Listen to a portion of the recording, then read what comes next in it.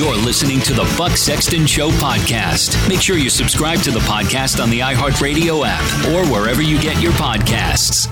Team, happy Tuesday. Hope you had a great Labor Day. Much to get to in this fabulous edition of the Buck Sexton Show. We got Fauci says decisions about who's going to get an ICU bed are coming, and maybe the unvaxxed, he didn't say this part, but this is what they mean, are going to go to the back of the healthcare line. Australia has COVID-0 quarantine camps. What to do about jobless benefits for 7 million expiring? Oh, I've got an idea. A lot of people do. Why are so many young men giving up on college? And Biden administration slowing down evacuation from Afghanistan to this day. They still continue to show us how utterly incompetent, reckless, buffoonish, and stupid they are. No surprise with any of that. We'll come into all of it in a moment. But, the Tunnel to Towers Foundation helps us keep our commitment to never forget. And this year, the foundation is honoring Gold Star and fallen first responder families with young children and catastrophically injured veterans and first responders with 200 mortgage-free homes. Chairman and CEO Frank Siller is paying tribute to the fallen by walking from the Pentagon to Shanksville and on to Ground Zero, more than 500 miles through 6 states in 42 days, the month of August through 9/11. Towers of light are to shine at the Pentagon and Shanksville memorials in remembrance, and the names of those we lost to 9/11-related illness are being read aloud at a ceremony on September 12th. On Veterans Day, the names of those we lost in the War on Terror will also be said out loud. Do good and help America to never forget. Donate $11 a month to Tunnel to Towers at T2T.org. That's T, the number 2, T.org. Tunnel to Towers Foundation. They do amazing stuff, and you should definitely support them. We got the 20-year anniversary of 9/11 coming up here, so obviously it's a time when a lot of us are thinking about this. All right. Now, COVID madness continues on here. It's not a surprise when you figure that so much about this is not only political, but is about a long-term plan to establish absolute control and to change America and, in fact, to reset the world and the way we live our lives. That's underway right now. You can see it happening all around you. But they're becoming increasingly vicious, increasingly nasty toward the unvaccinated. Here is New York Times writer on MSNBC saying that you got to be protected from the unwashed, unvaxxed, so to speak. A majority of Americans do actually fear this virus and understand the science. They respect it. They've taken steps to protect themselves and their families, and they have a healthy fear. And I think, part of what needs to shift is we need to understand not only the anxieties of those who are vaccine hesitant or resistant, but we also need to have a healthy respect for everybody, first of all, but also for the lives and health of everybody else, because I think people have a right to be protected from the unvaccinated. And we are not really talking about that. That is a serious concern for millions of Americans. Protected from the unvaccinated, as if the unvaccinated are a public menace, which is what actually, just so you know, that's what the left believes. That is what the Democrat Party now subscribes to as its primary theory about all of this. The unvaccinated pose unacceptable risk. And so it's not just that you have to be asked or induced or coerced. Now we've gone on to the punishment phase. Now we've gone to a place where you see that if they can get away with taking punitive action against you, not just encouraging you, not just giving benefits, punitive action against the unvaccinated, that is the next stage of all of this. Where do they think this ends? And I just want to know, are you then a bad person if you can't get a booster shot fast enough? Let's say you did get vaccinated, but you couldn't get the booster. This is totalitarian madness. And the people that are still masking up and listening to Fauci are not very smart, and they're destroying our free society. They're actually ruining the country. It's taking them time, but they're destroying the country that we know and love and making it into something else. You see, Australia, for example, has quarantine camps. Some people are using another term for these camps, but I'll just say quarantine camps. And at your own expense, they make you on pain of arrest, have to stay in these quarantine camps for 2 weeks. This for a virus that they were telling us a year ago, 40% of the cases were entirely asymptomatic. 99% plus of people who get it will survive it, but they'll send you to a quarantine camp. And they'll say, oh, well, look, we eradicated smallpox. Smallpox kills 30% of the people who get it. 30%. The Spanish flu killed 5%. This kills about, 0.5%. And of that 0.5%, a vast majority are at tremendous risk because of age and comorbidities from things like the flu or even a, cold, bronchial infection, whatever, because they're much older and they have weakened immune systems. But they want to completely transform society. This is never going to end, folks. COVID-0 is the policy not just of Australia, but of the elites in this country, because they're going to live their lives regardless. They get to excuse themselves from the dumbest aspects of these policies, but they can enforce it against all of you. That's what we're seeing now. Well, we've been seeing in this country all along, but in Australia, where they have these camps, they're now excluding people from going from one state to another. You don't think people in California, you don't think people in blue states like New York and Massachusetts would love the opportunity to prevent interstate travel from red states? Well, you already have, over the Texas abortion law, Portland saying it's going to cease doing business with Texas, right? So there's some real tension between the states here. But we are increasingly separating into two societies within America.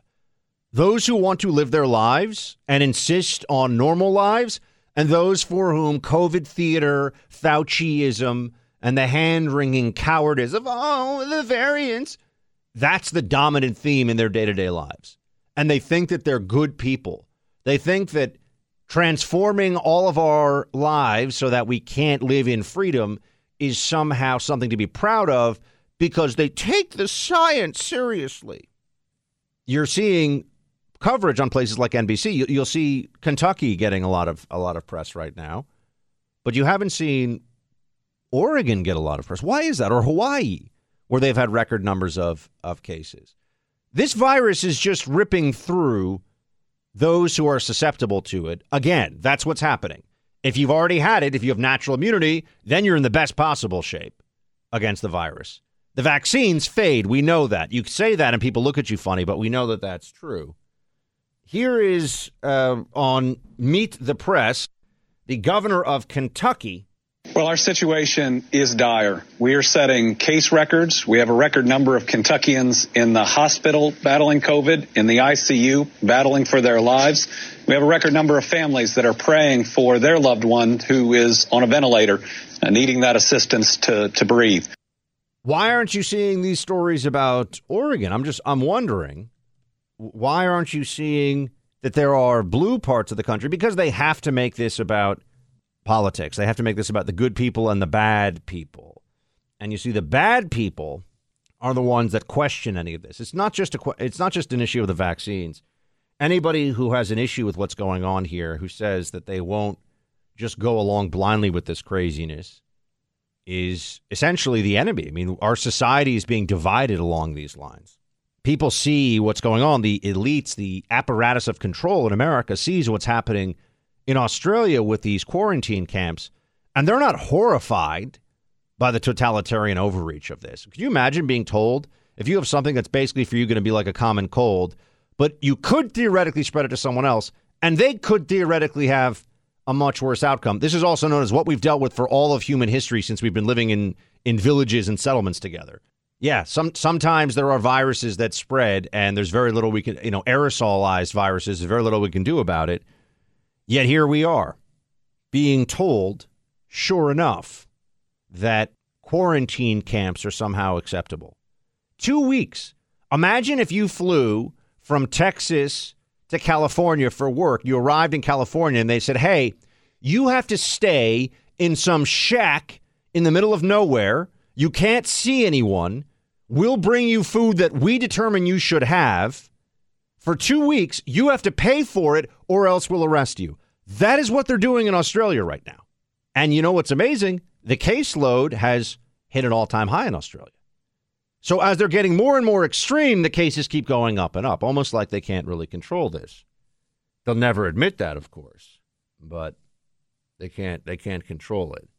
And they're telling us things that are just flatly untrue behind all of this as well. I mean, here's on CNN, they're saying we're worse off with COVID now than we were a year ago. This is where they're going to take you just in time for the winter season, for lockdowns and school closures. So lazy public sector union, teachers unions are going to be able to tell people to stay home, their employees to stay home. They're actually making the claim in public now that COVID's worse than it's ever been. The president blaming the surging Delta variant.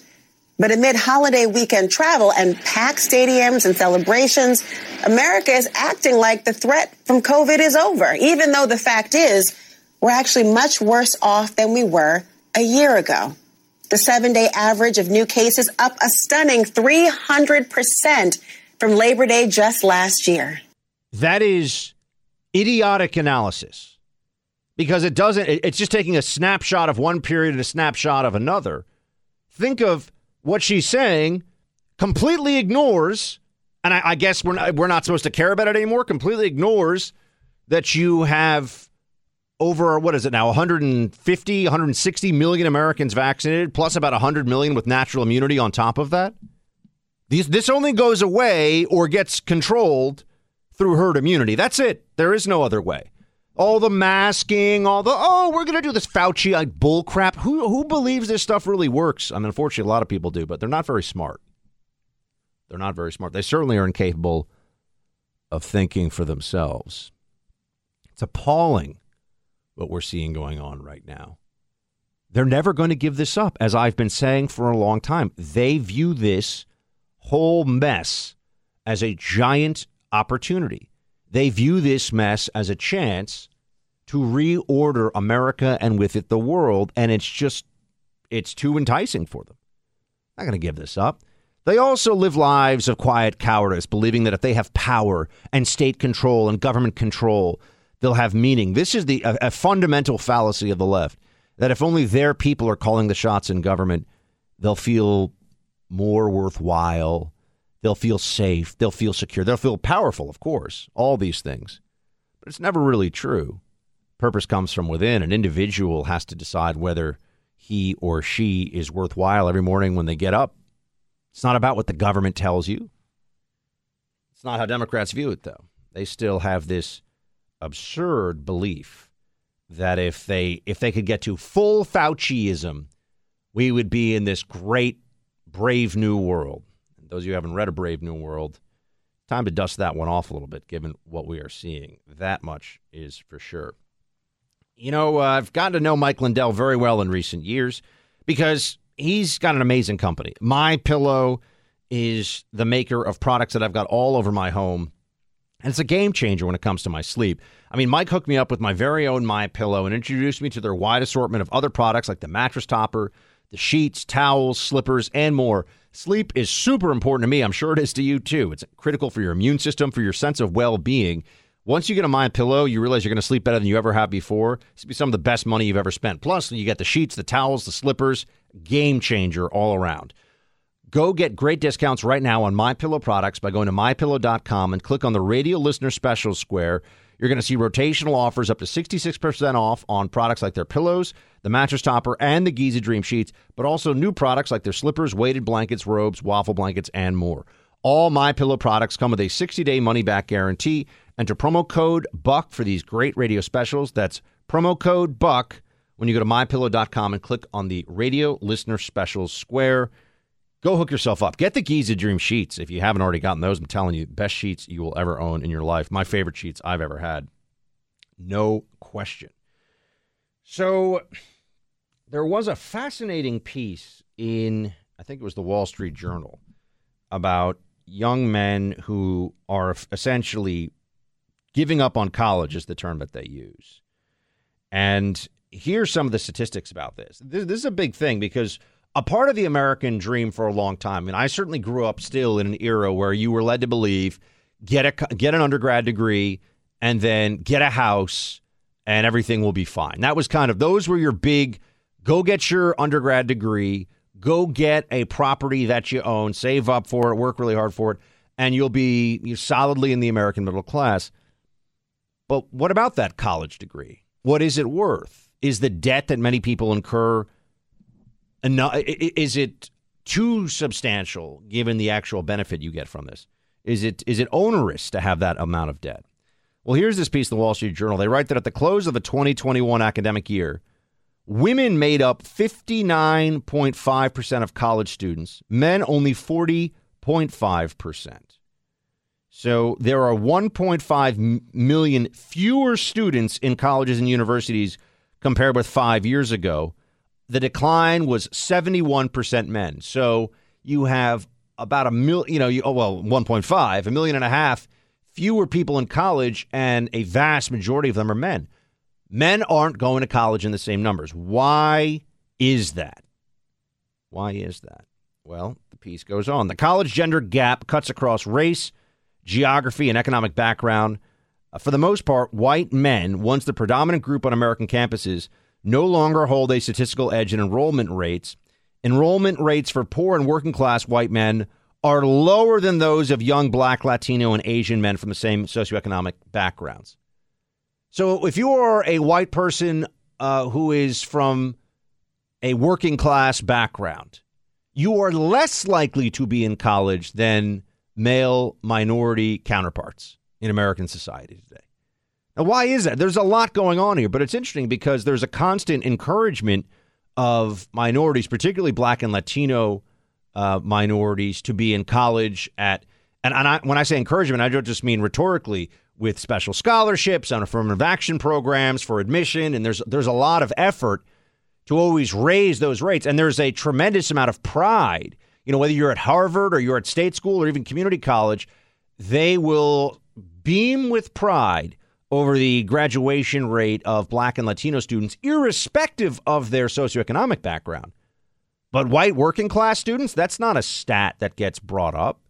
That's not something that people in the college admissions office brag about. They don't really care very much.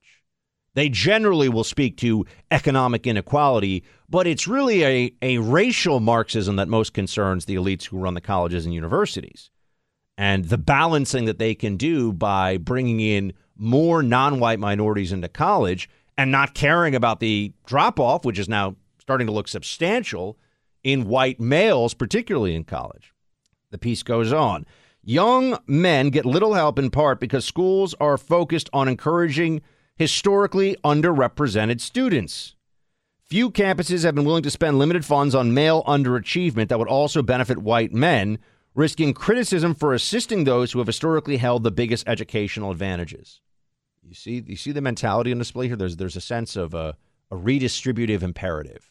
Because white men historically had an educational advantage by the numbers, right? More white men in more elite schools, graduating in higher numbers. That's no longer true for those who are working class. But if you try to address that, any program on a college campus that tried to help working class white individuals, males, would be viewed as suspect. There's no political appetite for it, if you will. Here is a department chair at the University of Wisconsin named Gerlando Jackson. He says, as a country, we don't have the tools yet to help white men who find themselves needing help. To be in a time when there are groups of white men that are falling through the cracks, it's hard. Why is this so hard? Well, because of the politics around this. There are all these affinity groups and resource centers and all these things on campus for Black and Latino and Asian and foreign and LGBTQ. And there are all these different groups that the college apparatus reaches out to and tries very hard to encourage and to raise the numbers of. And there's programs and funding and recruiting and all this stuff.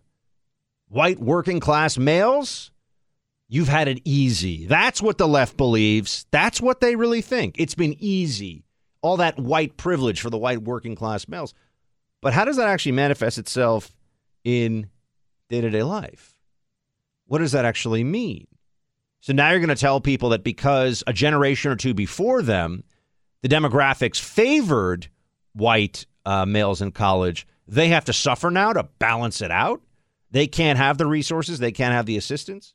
And then on top of that, there's just this whole program of left-wing indoctrination and wildly overpriced higher education because the federal government backs it. I mean, the whole system of college and university as credentialing is rotten. You don't get into schools now in countless cases for being super hardworking and bright. There are a million different ways in places across the country. Not technically a million, but you know what I mean? There are a lot of different ways that people can get into these schools, a lot of different reasons they are taken. So they don't even work as a credentialing program. And so you might be stuck with the debt. It's not going to kick doors wide open for you. What really is the benefit of all of this? Some people are starting to think, particularly white males from working class backgrounds or low income backgrounds, are starting to think, you know what? Maybe I just want to get a job out of college. Maybe I don't want to be a social studies major for 4 years and graduate with $30,000 or $40,000 of non-dischargeable debt.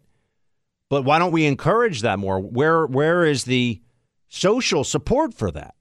Never mind government support for it. No, everyone has to go to one of these 4-year schools. Look, let's be honest. College for a lot of people is one big drinking session. College for a lot of people is meant to be an opportunity to act in a sort of juvenile fashion as an adult. That's just the truth. Even very elite schools and all the way down the U.S. News and World Report rankings. Oh, then there's the Biden economy. And there's some fascinating stuff right now, speaking of wages and all the rest of it, fascinating stuff coming out about what are we going to do now that the federal $300 a week unemployment booster is gone. Speaking of boosters, some people are saying, hold on, get a job. There are millions of open jobs out there. But you see, if the left right now in this country accepted that people should go back to work, that conflicts with the COVID narrative. So they know that it looks bad economically, but for their COVID control narrative, they can't really encourage people to go back to work. Plus, they believe in redistributive socialist economics, and so they want to give money to people that comes from you and me. They want to give money from the productive to those who choose not to be productive. They like this. This is a way of getting close to a universal basic income, which you know has been a dream of the left in recent years. And this is a way they can get pretty near to it. You've got Robert Reich, who is on MSNBC, saying the benefits should be continued. Well, one thing we have to do, obviously, is strengthen our safety nets. And this is where the bill that is winding its way through Congress, that $3.5 trillion, becomes so critical. It's not as if the pandemic is going away. In fact, it's not as if pandemics are going away. People need the help that is in this $3.5 trillion bill. They need help with childcare. They need help with a safety net that is a stronger safety net. People need to make sure that children, in fact, all of us have a responsibility to make sure that child poverty drops. It's all in this bill. I think the real question is there enough urgency? Do people care enough? Is there enough sense that the timing is right to get this bill actually enacted, along with the infrastructure bill? Both are critical. Both are critical, he says.